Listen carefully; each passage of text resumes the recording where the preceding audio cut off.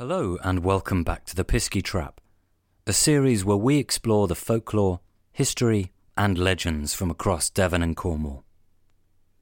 This time we're back in Cornwall, and I think it's fair to say that no series exploring legends and folktales from Cornwall would be complete without looking at this particular place.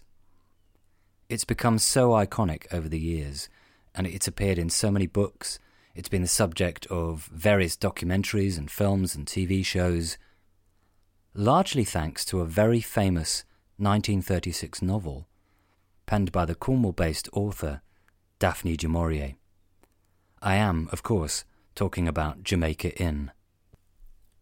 Now, this was a particularly exciting one for me, because right at the very outset, when I first had the idea for this series, I was determined that I was going to do an episode dedicated to Jamaica Inn.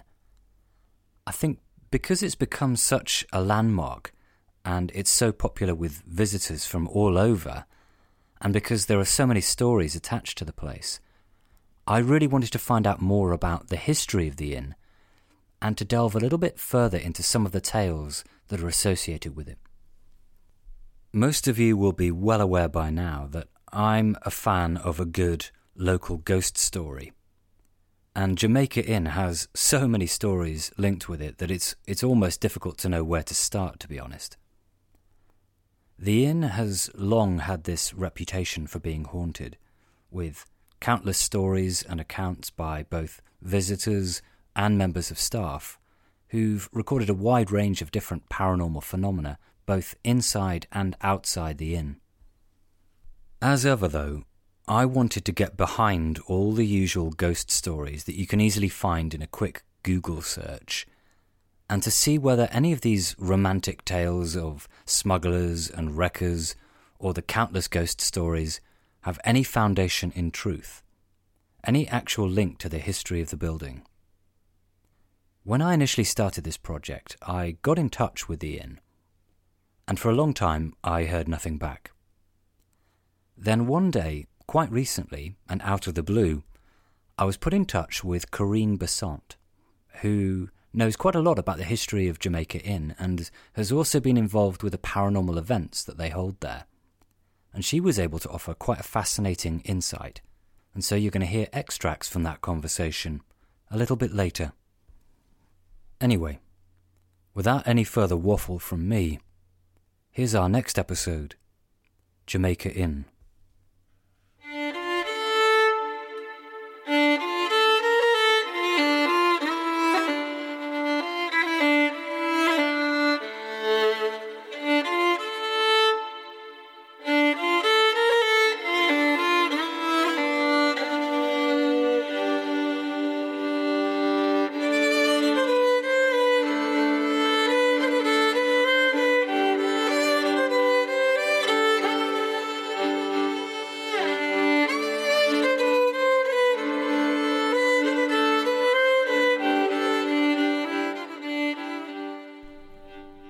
As I'm recording this, Storm Eunice is currently blowing a gale outside.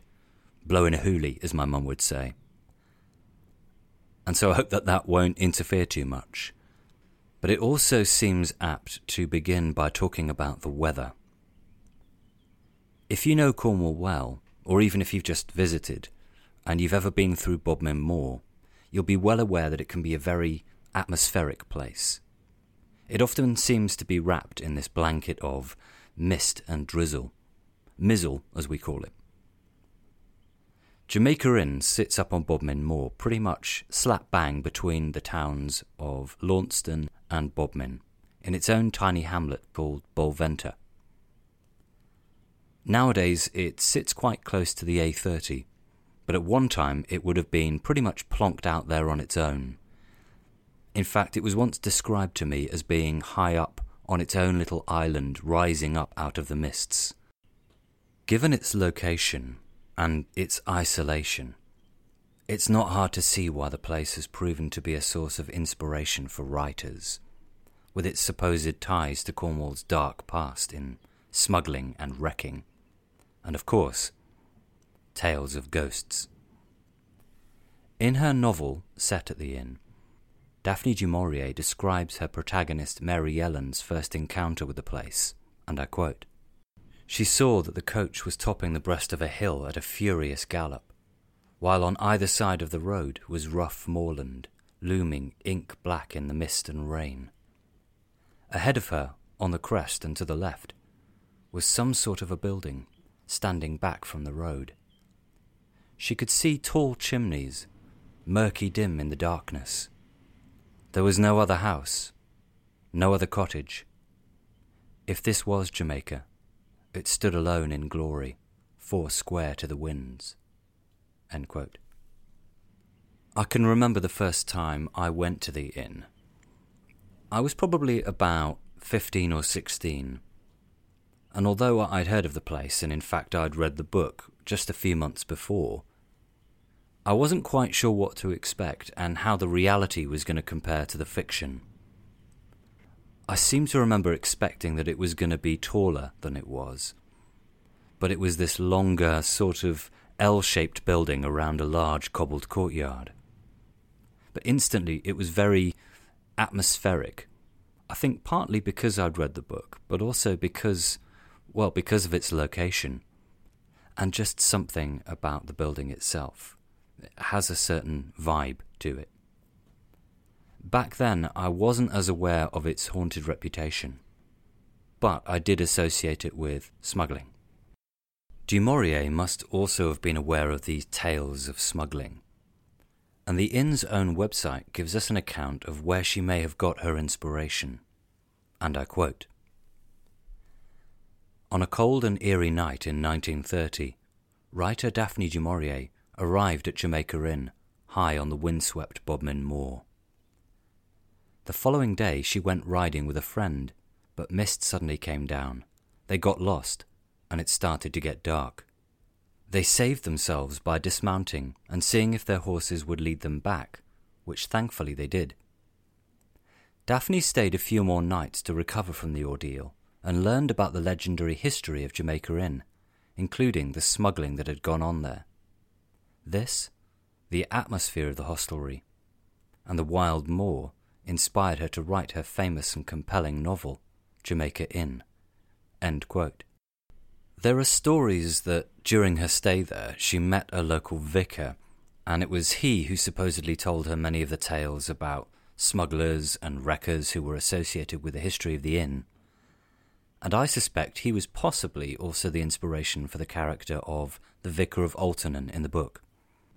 So, what about the stories of ghosts that supposedly haunt the inn? Well, there's quite a range of different stories and a range of different experiences that have been recorded. Ian Addicote, in his book Haunted Pubs of the Southwest, writes, and I quote, "There are said to be several ghostly inhabitants who have been seen or heard at the inn. Footsteps have frequently been heard travelling along an upstairs corridor and into one of the accommodation rooms. This is the same bedroom where people have apparently seen a figure in a tricorn hat and a long overcoat standing by the door." End quote. And Nicola Sly, in her book A Ghostly Almanac of Devon and Cornwall, writes, "Conversations have been heard in the inn, although they have not been conducted in English. It is thought that the unseen speakers may be speaking in the ancient Cornish language." She goes on to say, "Other people claim to have heard the sound of horses and carriages on the car park outside, and some believe they have heard the sound of laughing children." End quote.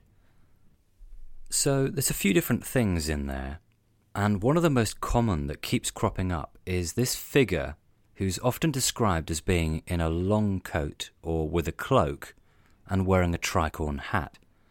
And this figure's been seen wandering through different rooms and then disappearing.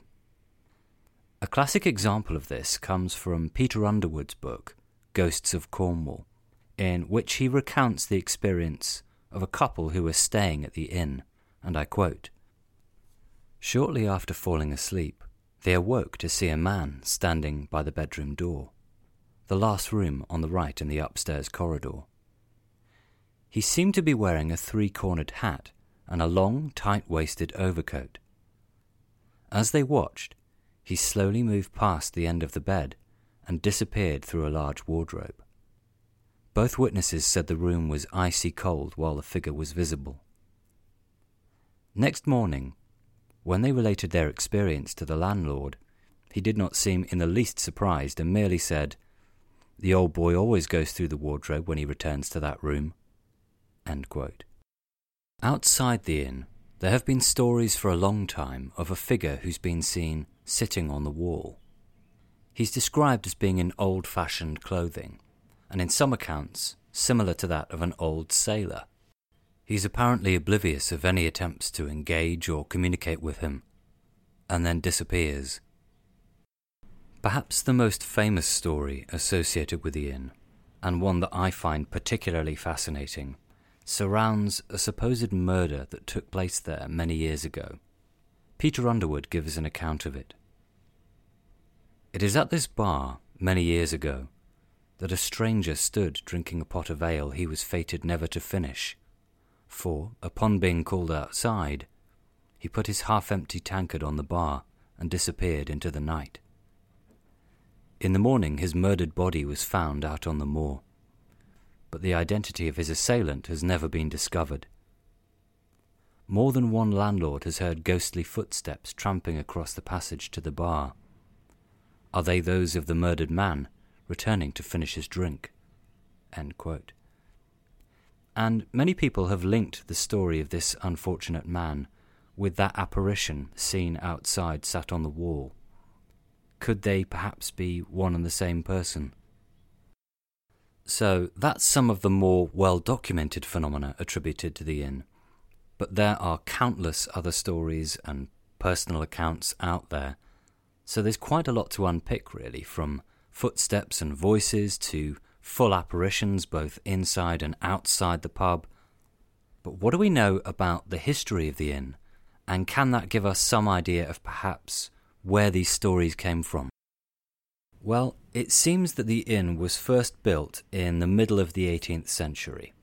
Some say around 1750. And it basically served as a coaching inn for anyone who was making the journey along the turnpike road across the moor. And it's perfectly situated as a stopping point if you're going between Launceston and Bodmin. We think that at some point in around 1778, the building was extended, and that's when it took on that L shape that you can see today.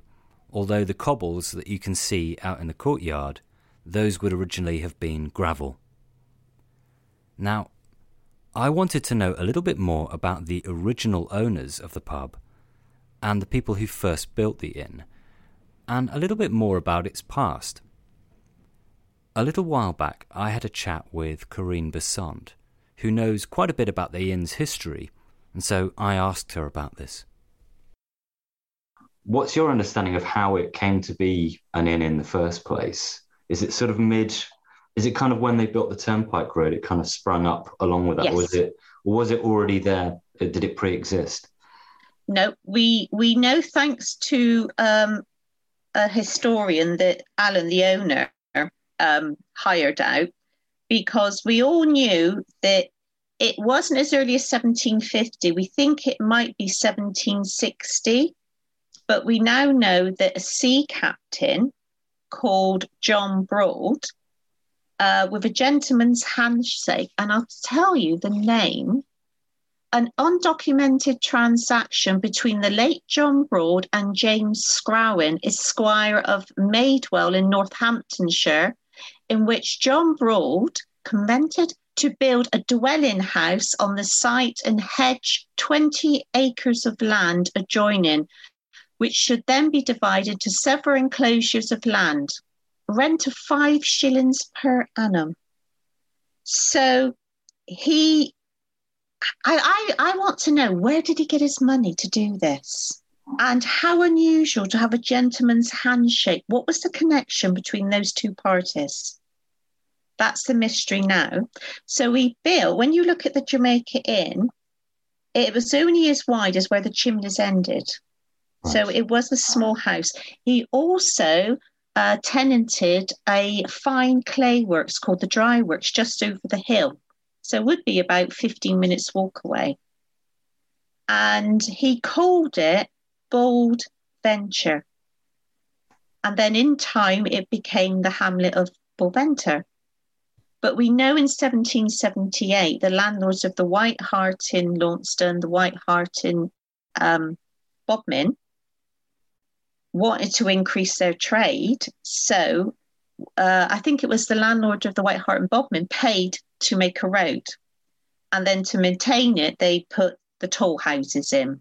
So suddenly you're getting trade going past. So 1778, the extension was put in, plus the end gables, plus the annex across the road. And it became a farm as well. Because by 1812, there's mention of farming. I was always under the that it was called the New Inn of the Tithe Appointment. But this historian has dismissed it now. But if you look on Launceston then, the gentleman that runs it is adamant that is the history. But I'm more inclined to believe the Bold Venture. Because if you look at the old maps, there's nothing there. So if the hamlet was there before, it would be named. Same as the Jamaica Inn farmhouse opposite. When I spoke to the former owners before Alan Jackson bought it, she thought, though they lost the deed, she thought it went back to the 1500s because part of the original cottage still has the old ford.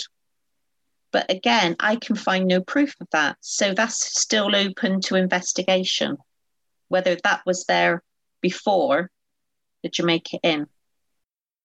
So it seems that this sea captain, John Broad, purchased the land to build the inn and the surrounding buildings as part of some kind of, well, simple handshake agreement, basically.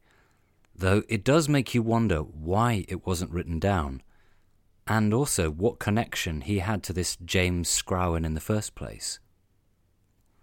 Then we have this idea of the clay works, and this bold venture becoming Bolventure, which to me makes sense. But what about the stories that the inn might have been involved in smuggling? If the first owner was a sea captain, he would have connections. We don't know yet if it was merchant, navy, or whatever type of boat that he was in charge of. And because of the height of the smuggling, it would make sense that smuggling went through there. The previous owner of the Jamaica Inn farmhouse, the son, claims they found the entrance of a tunnel underneath their stairs, which he believes goes across the road to the Jamaica Inn. But without lardar or anything like that, we cannot prove it because it's solid granite. That's why there's no cellar underneath. But there are water tanks that was dug before because there was no water. They had to bring it up from further down and pipe it up to the inn. We know that. So it's interesting to hear this story about a possible tunnel that runs through to Jamaica Inn. And this is something that crops up quite a lot in stories from Cornwall in relation to smuggling. And this idea of either stashing or transporting contraband through different tunnel systems.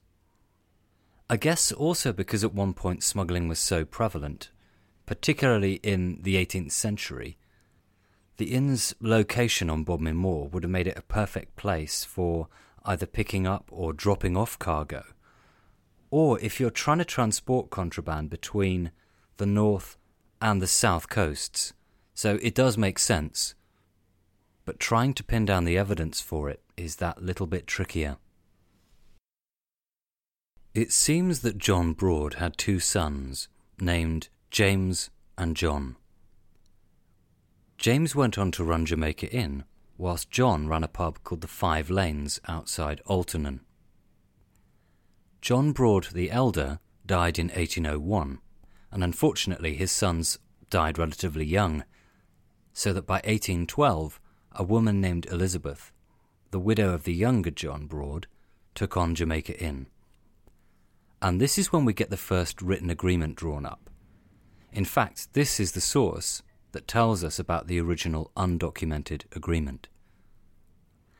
For now, at least, we don't know the exact nature of that relationship between John Broad and James Scrowan, Esquire of Northamptonshire.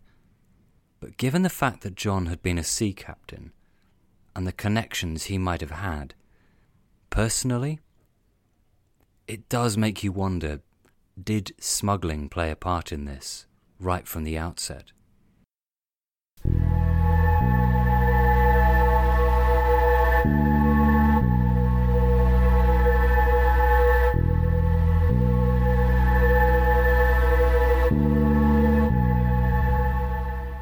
I want to move on now and explore the inn's haunted reputation in more detail. With so many stories out there, I wanted to get Corinne's take on some of the folklore and where it may have come from. How did these stories develop and how much have they evolved over time? We began by addressing this story of that supposed murder that's said to have taken place somewhere in or around the inn. There's a few kind of stories that are attributed to Jamaica Inn, and you kind of mentioned this thing that they've evolved over time. I wonder it's worth kind of chatting through some of the ones that have cropped up, but whether those have any kind of basis on anything, or whether they are have been completely concocted over time. Well, the most famous one is Jack. And, look, I'm so thankful I've got some of the early books, because originally he was thought to be a sailor. And that to me and myself and Colin, it makes more sense, because a sailor passing through with a bag of coin is more likely, if he's a stranger, if he's flashing his money around, getting drunk, is more likely to be lured outside, murdered for the money. Now, we know that in 1911, it was put in Country Life magazine, of a man sat on the wall. Now, it's not the same wall as we see now, and dressed in old-fashioned clothing. And locals tried to converse with him. He ignored them. And then I presume he disappeared, though that is quite sketchy. And when Most Haunted came down, the fireplace in the snug, that's where Yvette Fielding said he was seen. Over the years, it's moved into the main bar fireplace. What interests me is, in all the years we've been there, we have never had a sighting from outside. Until last year, I was contacted by a lady. In 1977, she was sat in the back of her parents' car on the old road outside the inn. And she said, "Mummy, Daddy, why is that man sat on the wall in those weird clothes and everyone's ignoring him?" So that is the only sighting I can find after 1911 of outside on the wall. And it was so vivid, she still remembers it to this day. Now, sometimes it's contributed to as a sailor, smuggler, traveller, etc. So we've done experiments with, when the guests come out, we try to have information. Now, that is speculative because we cannot say this is 100% correct. So we'll say one time, were you knifed? Were you shot? Were you hung? And we've had all different variations of the same thing. Also, the age. Some reports of late 1700s, some reports of early 1800s. Because we know that Francis Braddon, as ex-seaman, was there 1861, to my thinking, I would say there's associations with seamen from the first John Broad right through, so you're talking 60, 70 years. to me, it would be in that time period because of the clothing. Now, interestingly, I've had independent reports of a man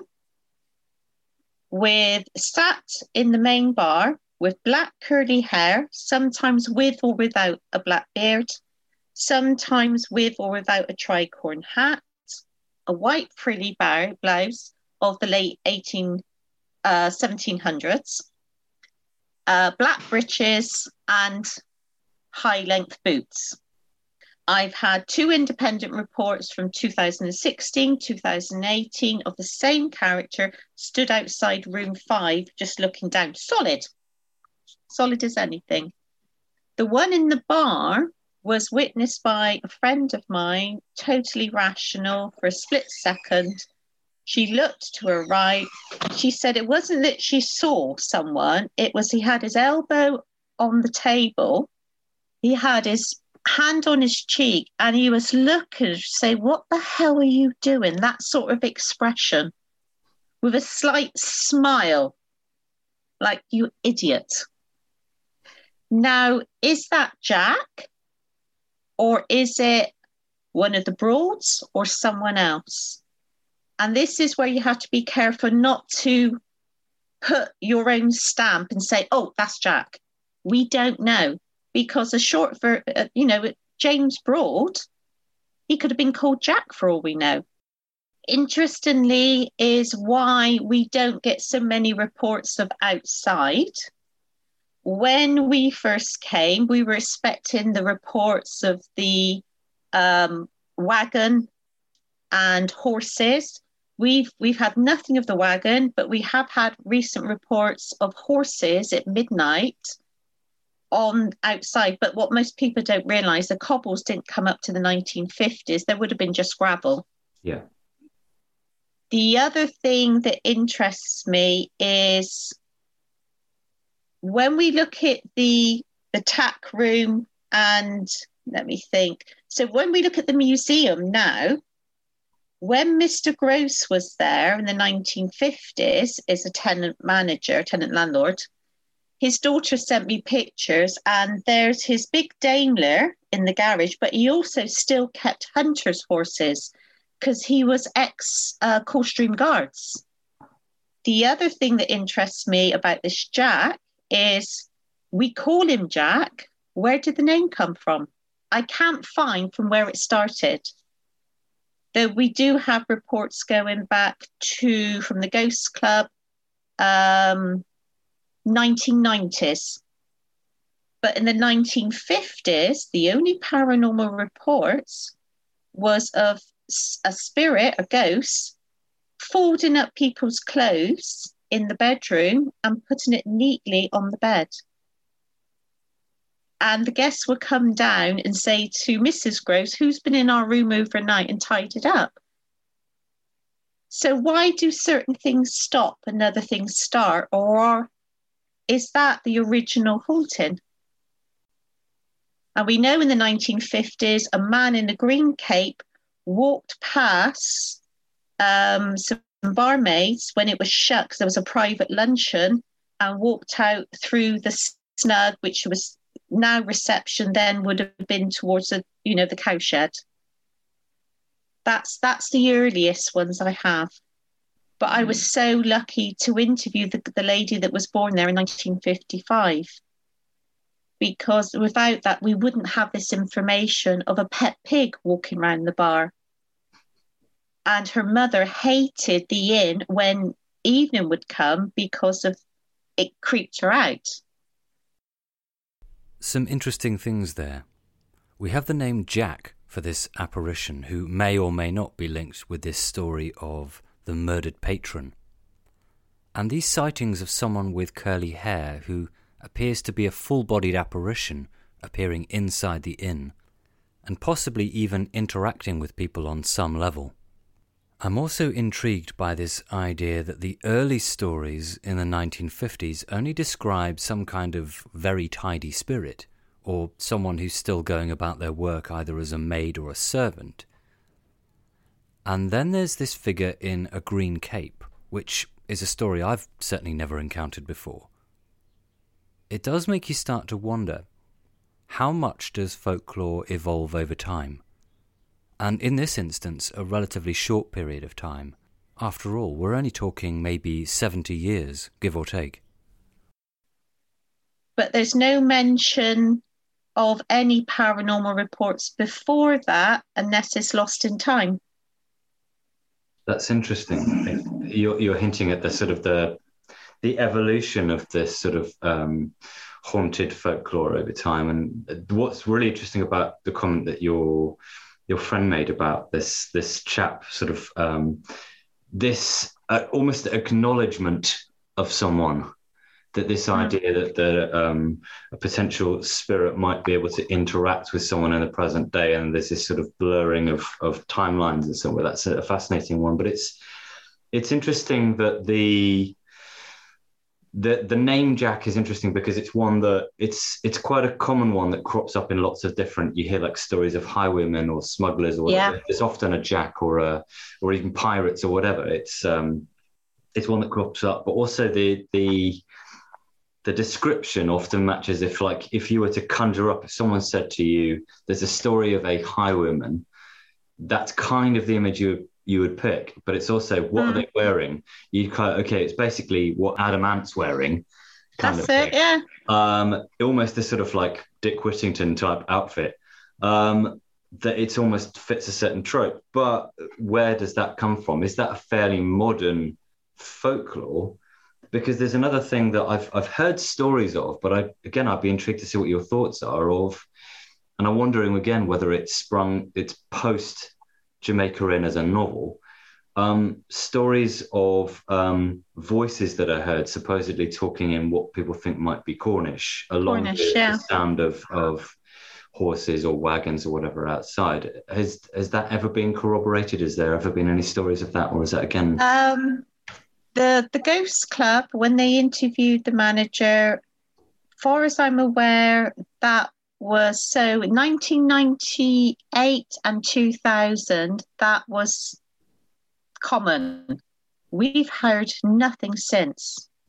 And what interests me is, do we change the ghosts there? Do we fit them to what we expect a ghost to be now? Why is there in the last 4 years a US airman been spotted? Do some ghosts run out of batteries and disappear or move on, or new ones take their place? Or if we have free will in life, we have free will in death. And, the man sat at the bar, was he just passing through? This is what fascinates me. And also our eyes and our brain trick us all the time. So someone will say, well, I've seen this.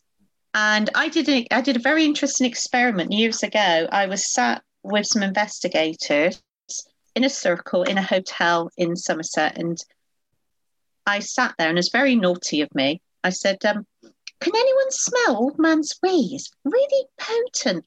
2 people said yes. Not that they were just saying it, they convinced themselves they could smell that smell. 2 weeks later, I told them I made it up. So some people are very easy to convince. So when someone says, can you see that down there? Is that a figure? You might get 1 or 2 say, yeah, I can see it, because they're convinced I can see it. So then suddenly that becomes a reported sighting. So when I interview people, I'm really careful in listening to how they explain it. What is their belief system? That one I think is truly genuine. There was a lady, Owen, who worked in the museum for 20 odd years. And the only report she ever gave me was a couple came in with 2 little boys. So they paid their money, they went round. As they came out, she said, oh, you got one of your boys missing. They said, we only came in with 1. To me, that is natural, it's truthful, and she can't explain it. It was a boy. She can't remember what he looked like, what he wore. but we know a boy is seen all around the inn. Then there was a lady who was moving down to Cornwall, and they decided to come down the night before, stay at the Jamaica Inn. So that was December 2019. She's in the bar. It's about 9:15. It's her and one other couple. She wasn't drinking alcohol. She's probably my age, might be a couple of years older. And she saw a girl came about 15, 16, and she wore a long dress, and she naturally assumed, oh, someone's dressed up. And it was Victorian, high neck collar, long sleeve. She had a mop hat, because she thought it was earlier. I said, no, the dress she's wearing is late Victorian. And a dirty apron, and she had a tray. So as she came up to this lady, she naturally picked her empty glass up to give to her. As she went to give her the glass, it disappeared. And she said she stood there with the glass still out, looked at her husband and said, I think I've just seen a ghost. Now that is genuine. Then you get some reports I think are more mass hysteria. So I acknowledge them. I either take a mental note or I write them down, but I don't say nothing because I want to see if other people come back. Because if you put too much information out, you'll find that, that happened to me as well. And you think, not too sure. Some things I find really interesting here are firstly this evolution of the phenomena. That these stories which are being told develop over time, almost as if each generation contributes their own stories and accounts. That's the first time, for instance, that I've heard any mention of a US airman. And I personally find these things interesting because they're not the recurring stories that you encounter in a simple internet search or from a book. And then we have this possible maid or servant in Victorian clothing, which again is a new one on me. And I enjoy stories like this because it's when people are just going about their everyday. There's no sense of expectation or anticipation. It's only when the person, in this case, literally disappears in front of you that you begin to question it. I'm always interested in when you encounter ones that you go, that's not written in the book. That you can't find that in a book or you can't Google it. So I wondered if... There's a modern one. One of the staff, I think in the 1980s, saw a man in a green jumper and brown trousers in the upper restaurant, we call it the upper peg, after it was locked. She went down to say, excuse me. As she walked down there, he was gone. How often do we get a modern dressed ghost? Yeah, I think, so often, especially because a lot of these stories come from older buildings. So I think we automatically expect someone in some kind of period dress or something like that. But in a way, that's sometimes more compelling because then it is easy to just kind of go, at the time, I thought it was just some random, someone who'd hadn't realised I'd locked up. Then it becomes quite compelling because there is no sense of expectation because they're just going about their everyday. And it's also the staff, getting the information from the staff. When was his name? Used to work there? Jake. When we'd finished a public night, he would go to the kitchen and get me half a glass of milk, because I always like a couple of cups of tea for bed. And all the lights are off, so he walks through the two bars, turned right in the upper restaurant to go into the kitchen, got the milk. As he came out, he heard clearly children giggling. And the giggling children are heard. I mean, we don't get it so much in the gift shop now. The staff used to walk in the mornings, hear giggling, books would be thrown off shelves. Since it's been renovated, it's less. So we have reports there from members of staff going about their work at the inn and at the gift shop. And we also have this account about the boy from the lady working at the Jamaica Inn Museum. And that's a particularly interesting one. I have a very short extract here from Nicholas Sly's book, which reads, and I quote, There is anecdotal evidence, which I have unfortunately been unable to verify, that the son of a former landlord disappeared from a child's birthday party that was taking place in the garden in the early part of the 20th century. End quote. So is there a possible link here with these accounts of a boy who's been seen at the museum and around the inn, along with these reports of children seemingly running around laughing and giggling? With such a wide range of different reported sightings and experiences over the years, and with such a wealth of folklore attached to the building, what does Corinne make of it all? I mean, in your opinion, if someone was to simply ask outright, do you think Jamaica Inn is a haunted place? How would you go about answering that? I would say it's completely truthful. It's haunted, but don't read what you see on the internet. The real hauntings are totally different. Well, there you have it. I'll leave it up to you whether you think that Jamaica Inn is haunted or not. But if you haven't visited, then I recommend going and taking a look around the inn for yourselves, whether it's simply to go and grab a pint, or perhaps you want to brave staying the night there yourself, or even go along to one of their paranormal evenings. Now, whether or not there is any truth to the alleged hauntings, there is something about the place that continues to fascinate. There's a definite atmosphere to the place, and that could be down to a combination of things. Whether it's the very nature of the building itself with its thick stone walls and its old beams, or the fact that it's high up on the moor in the middle of a very beautiful but very bleak and rugged landscape. It's the perfect setting for tales of ghosts and the paranormal.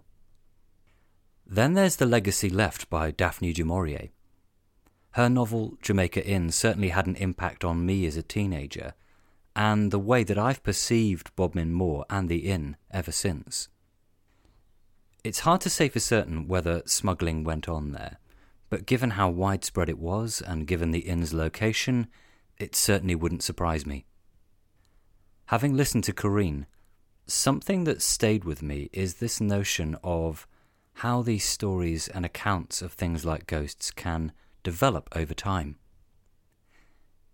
Is it simply the case that we concoct new stories as a way of continuing a tradition? Or is it a case of what they call Chinese whispers, where things just change and alter in the retelling?